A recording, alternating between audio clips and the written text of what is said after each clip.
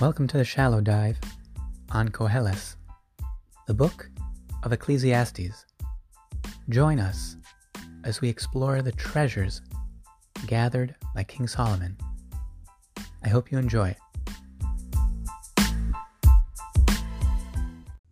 Perek Yud Pasuk Ches, chapter 10, verse 8.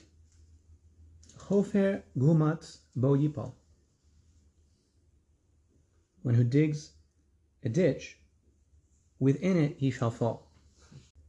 Uforetz goder yishchenu nachash. And one who breaks through a barrier shall be bit by a snake. Let's see how Targum explains this. There's a context here, which Targum is working on, the previous verses. Going back to verse 5, we have something that appears to be an error from before the king, from before God, in how he guides world history. It seems like he's not necessarily achieving what we understand to be his goals. And then the next couple verses explain how that is so surprising. Those that are empowered to dominate the culture seem to be the exact opposite characters of who you would think, from a godly perspective, he should empower towards that end. And now, he already laid the seeds for understanding it as a consequence of sin. Now he's going to explain further. Anas midas dino, the divine measure of judgment, the attribute of judgment, responds. Vechein omaras inun garmalahon kolda, and speaks out. They have brought this upon themselves, kolda, all of this, heichma digvar decharishucha bifarashas oracha, similar to a man who digs up a pit in the public thoroughfare. Bei ischayev lamefal, therein he is guilty to fall. He's convicted, as it were, to fall into that pit that he made. V'uma di ovaras al gzeras memrad Adonai, and the nation that has transgressed the divine decree, the utterance of God, which, although nameless over here, clearly from the context in the previous verses, was the house of Israel, v'amoch beis Yisrael, usikifu guda de alma, nefalu biyad malka rashia, dinochis lahon kechivya. And the overpowering of the wall of the world, as it were, is what appears, that the nation has fallen into the hands of a wicked king that bites them like a snake, which is surprising in terms of God's goals for the development of civilization, but not surprising when we understand that that is also the divine measure of judgment. If somebody digs a pit, they fall in it. That is a facet of midah keneged midah. The divine measure of justice, judgment, the cosmic justice, is extraordinarily precise. So although the Jewish people should, in theory, to fulfill God's will, have a significant role as a light unto the nations, Mamlechas Kohanim B'Gai Kadosh, a City on the hill. a kingdom of priests for all of humanity, but in the abundance of the sins of the house of Israel, unfortunately, the Jewish people have sabotaged that very goal. It's, as it were, a conflict within the divine hand in guiding history. God has a goal, but part of that goal is empowering people to have choices, and those choices can have consequences. Those consequences seem at times to yield results that are not what you'd think, and in fact, not what God is actually guiding the story of human civilization towards. It's a bit of a side detour. But that detour is also part of the divine plan, and it is a facet of divine judgment. If the Jewish people messed up, so they're not able to fulfill their role. So falling into that pit is the consequence of the one who digs it. Let's see how Rashi explains this. Chofer gumatz, one who digs a pit, bo yipol, a ditch, he within that pit shall fall into it. Pamim shehu nofel bo, kilomar yesh lecha cherish ra, v'sofo lo shuv alav b'sof. It's not always what happens, but sometimes he falls into the pit that he dug.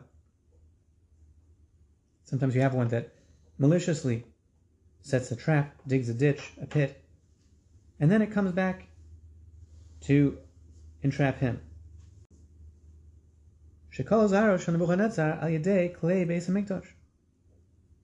We find that the descendants of Nebuchadnezzar, who destroyed the temple, his children were wiped out through the vessels of the temple. Shneimar, as the verse states in Daniel Hey Chav Gimel 5:23, Book of Daniel, Ve'amore Shemaya Hisromamto.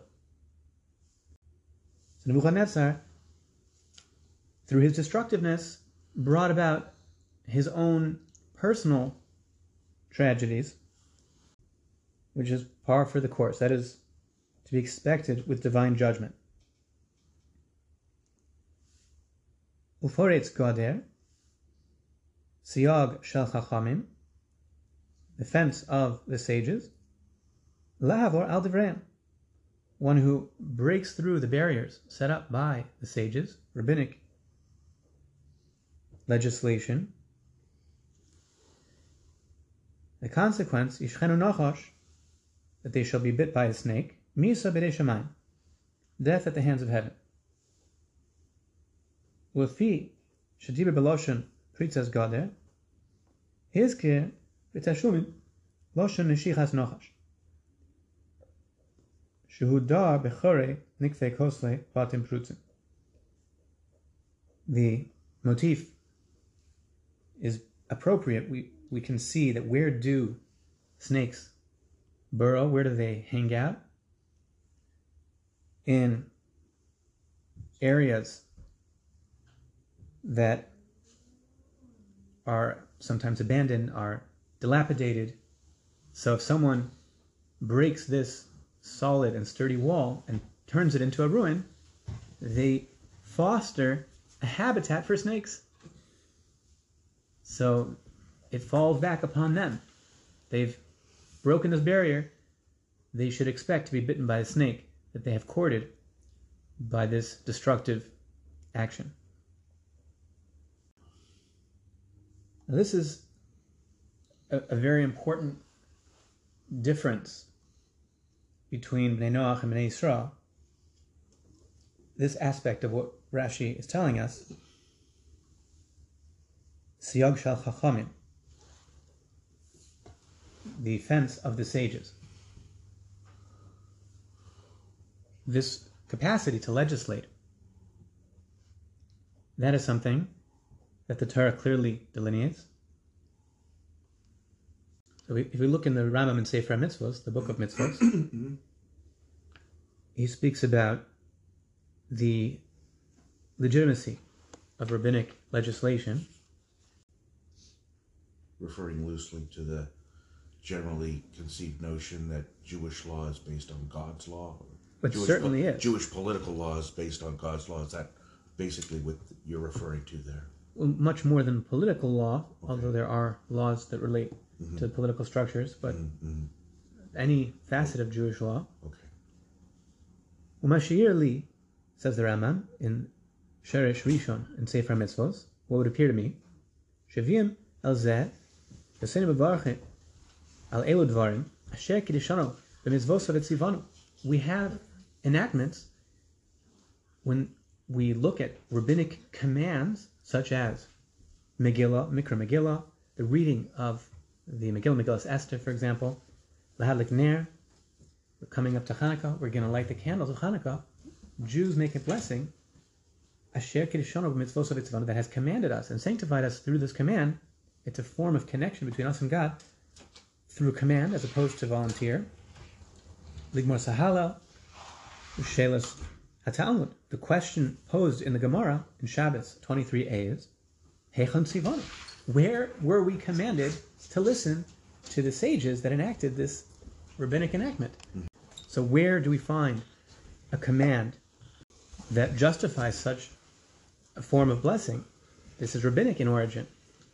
V'amru milosasa. The Talmud answers that there's a biblical injunction, losasa. Do not turn away from the directives of the sages.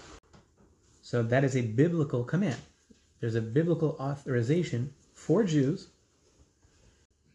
that the Sanhedrin and those that have the function of Sanhedrin are empowered to legislate. There's a structure of how that works. If a decree is able to be accepted and fulfilled, if it actually is fulfilled, there's a procedure, if you will, of gaining legitimacy as an actual fulfillment of Lo Saser.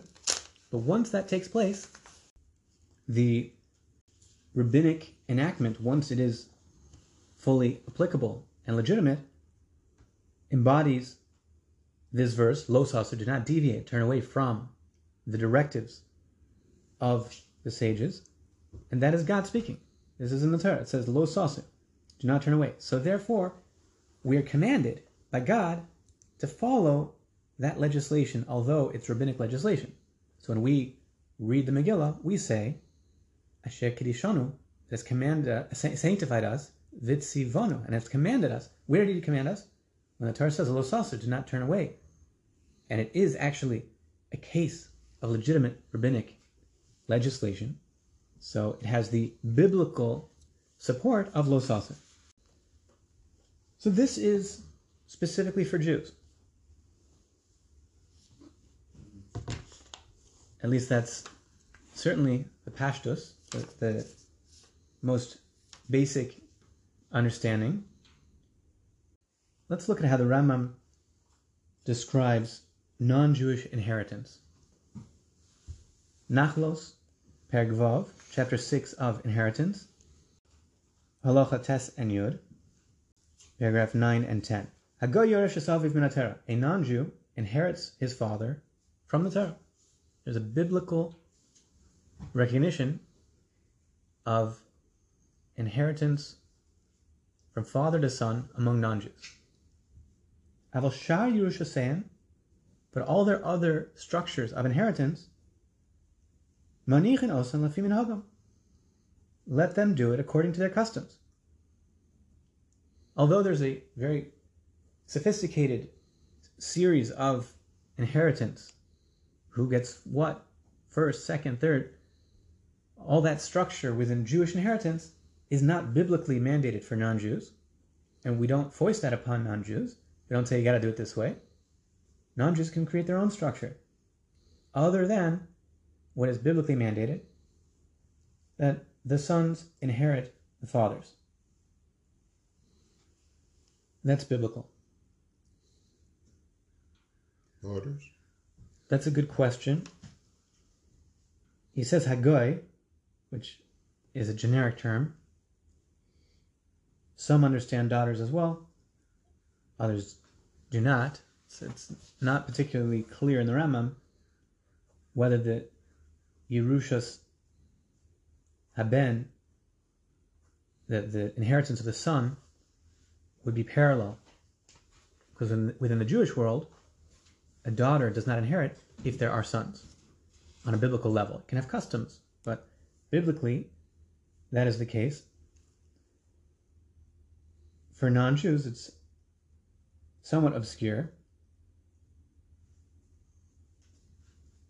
And other things happen besides inheritance, whether or not there are sons and daughters, or only one or the other.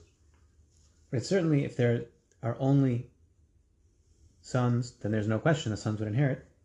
If there are only daughters, within Jewish law, the daughters inherit. Would you say that that would apply equally to non-Jews? Possibly. Or perhaps it's all within the framework of their customs, which the Rambam approves of. He doesn't say what those customs are. He gives a certain legitimacy to the ability to establish those customs, and some commentaries are actually surprised about it. They wonder, what is the force of these customs?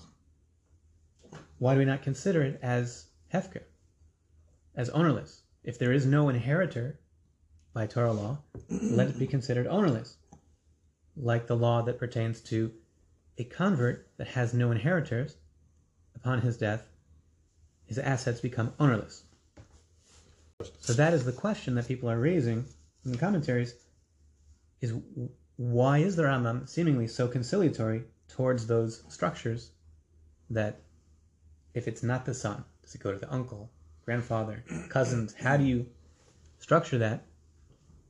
Inheritance of a wife, all sorts of questions can come up, and the Rambam says everything beyond the simple case of the inheritance, the son to the father, is not biblical, but we allow the and father accept. to the son, you mean? Yes, Yeah. I mean, well, you could, right? Yeah, If the father dies, then the son will inherit biblically. But if there is no son, so then every other step beyond that is subject to their customs, as opposed to saying that it is ownerless. A will is circumventing the biblical law. That's how a will works. Structurally, a person is not in charge of their assets after they die. They're out of the picture. And the Torah says what happens to their assets after they die. So the mechanism of a will is to say that I'm giving a gift in such and such a manner a moment before I die, when he still is in control of his assets. That is how the structure of will work, which circumvents what the Torah says. The Torah says when he dies, this is what happens. He doesn't have a say in it. He has different ideas. He thinks they're better. Maybe he's right. Maybe he's not right. It's upending what the Torah would have said by giving gifts. A person can give a gift in their lifetime. Yeah. So that's, by Jewish law, what can transpire. But if it's working through the laws of inheritance, the person is dead, the Torah clearly speaks out who gets what in what order, and he's not empowered over his assets that he used to have anymore. The Torah recognizes that by a non-Jew that has converted, he has no relatives, halachically, as a convert, as a ger. If he has children, they are his inheritors. If he does not have children, so then his properties become ownerless, hefker. And the question asked is, why don't we say the same thing? When the Torah recognizes only one form of inheritance, if that's not applicable, why don't we say there's nothing else and it becomes ownerless? The Rambam is not going that way. The Rambam is not viewing it as ownerless. He's clearly giving credence to minhagam. People have customs that are acceptable and to be followed, not to be reject it, say, no, that's not legitimate, it's really ownerless.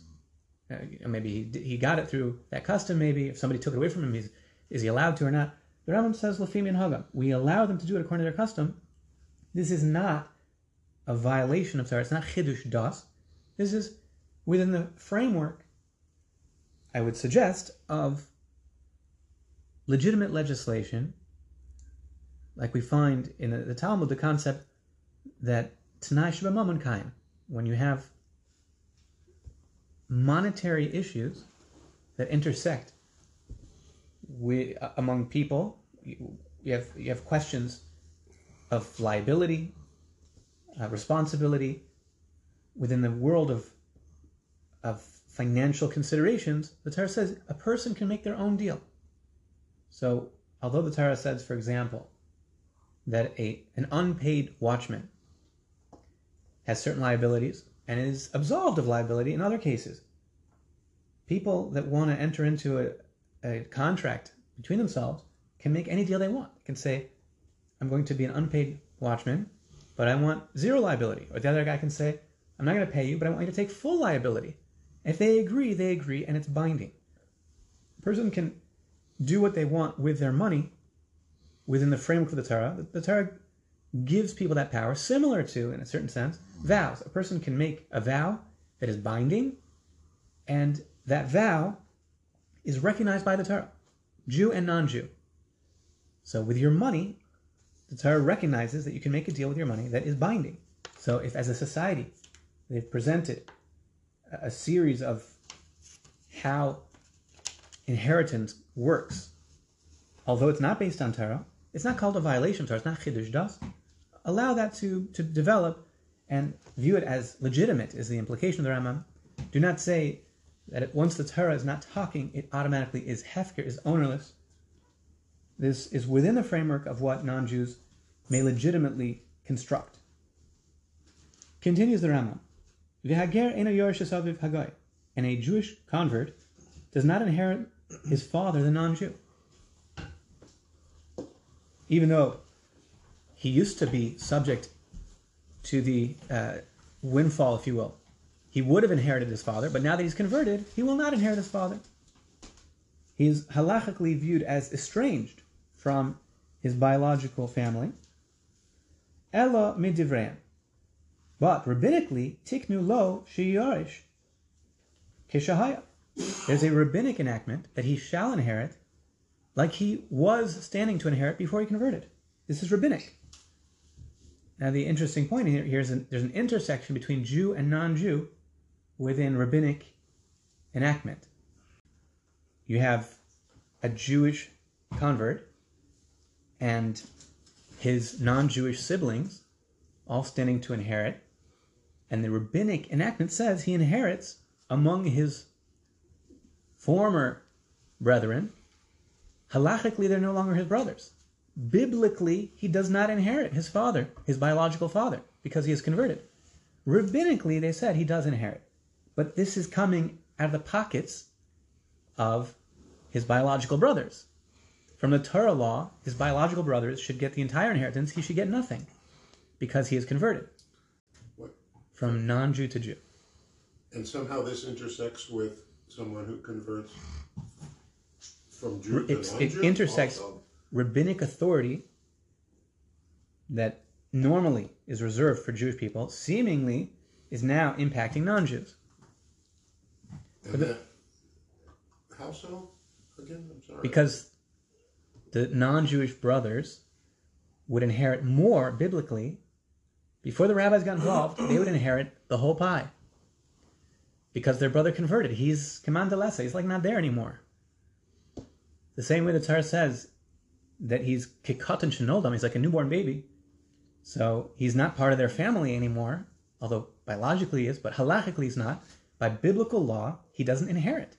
So they would get the entire inheritance. Rabbinically, they said he also gets. This Jewish convert still inherits his father, rabbinically. Says the Rambam, continuing, the rationale of this rabbinic enactment, Tiktan lo sheyarish keshahaya, like he would have inherited had he not converted, Shema yaser lemardo. as a concern. If they don't make this enactment, there's a risk that he will revert to his pagan identity. Say, what do I need to be Jewish for? I'm losing my inheritance. I'll go back to join my pagan family and inherit. I stand to gain a lot. Who needs it? So the rabbis got involved and said, rabbinically he inherits.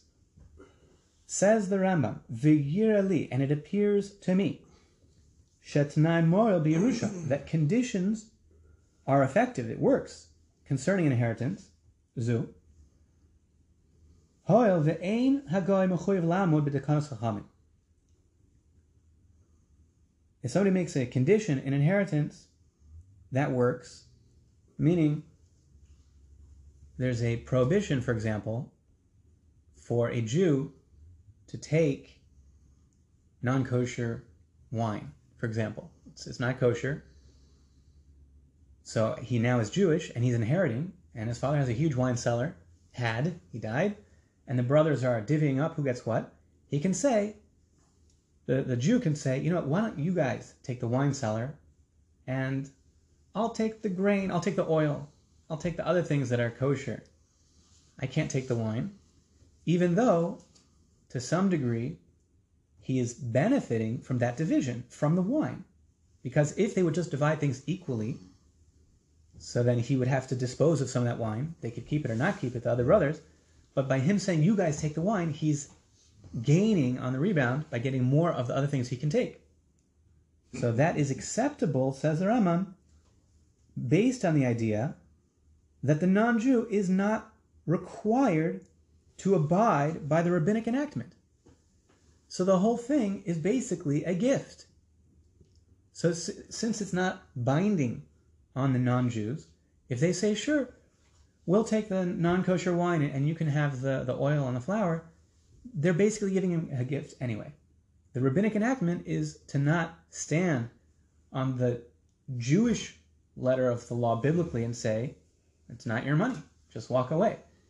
Instead of, no, rabbinically, if they're willing to share the inheritance with you, then you may participate and even gain in this manner, because basically they're giving you a gift. They're not required to abide by the rabbinic enactment.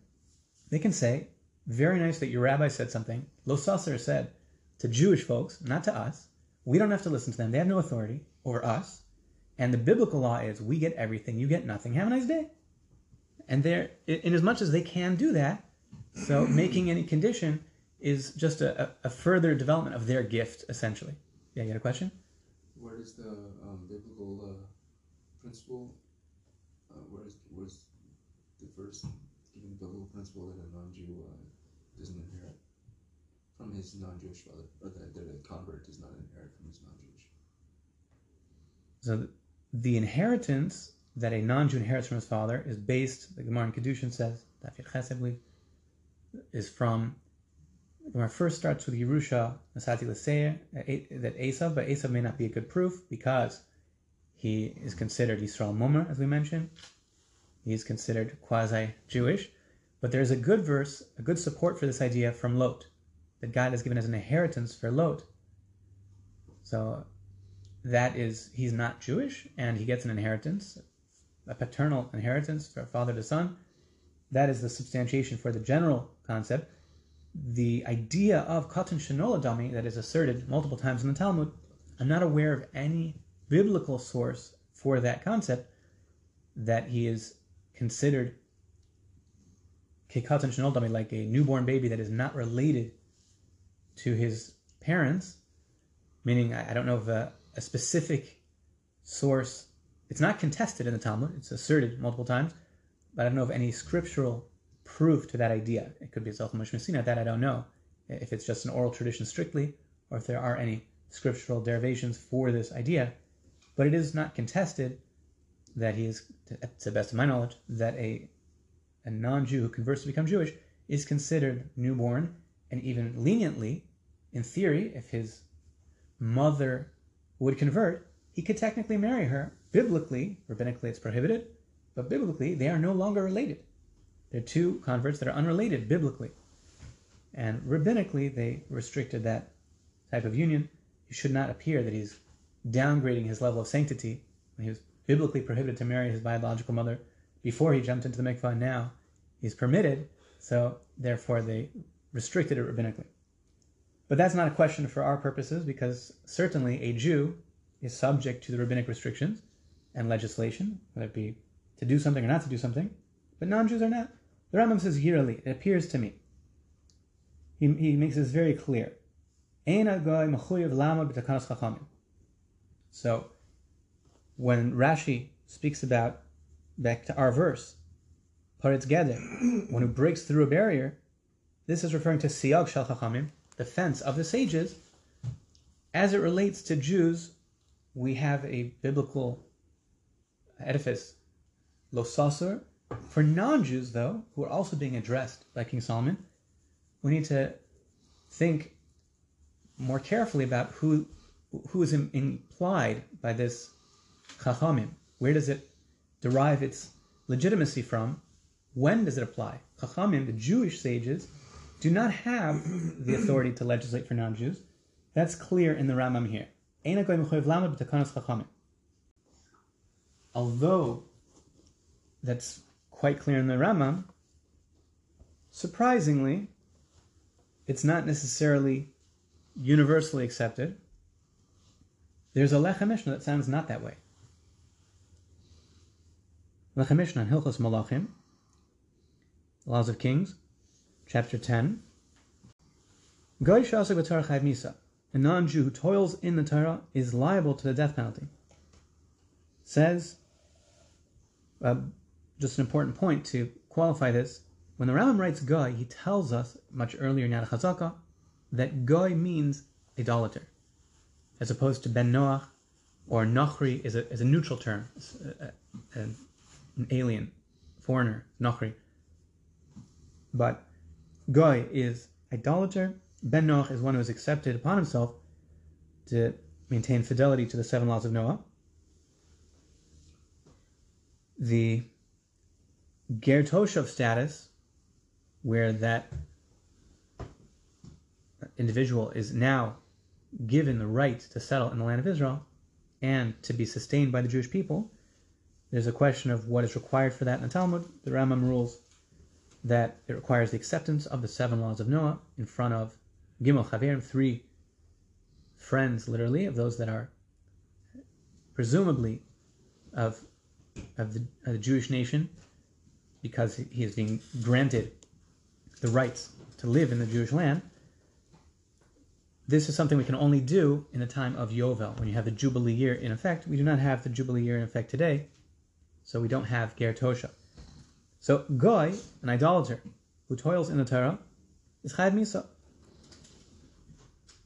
That is what the Chassam Sofer says in Chulin.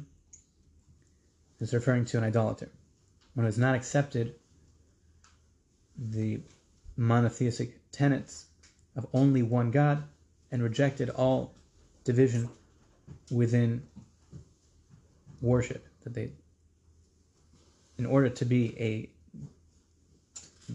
out of the status of Goy, to be the status of Ben Noach, minimally that is required. Says the Lechem Mishnah, nearly Tam Rabbeinu, Mashakos of Ein Nera Galel. The Rambam says that he's not allowed to toil in the Torah, but he is not killed for it. Mishum dehuk shalo.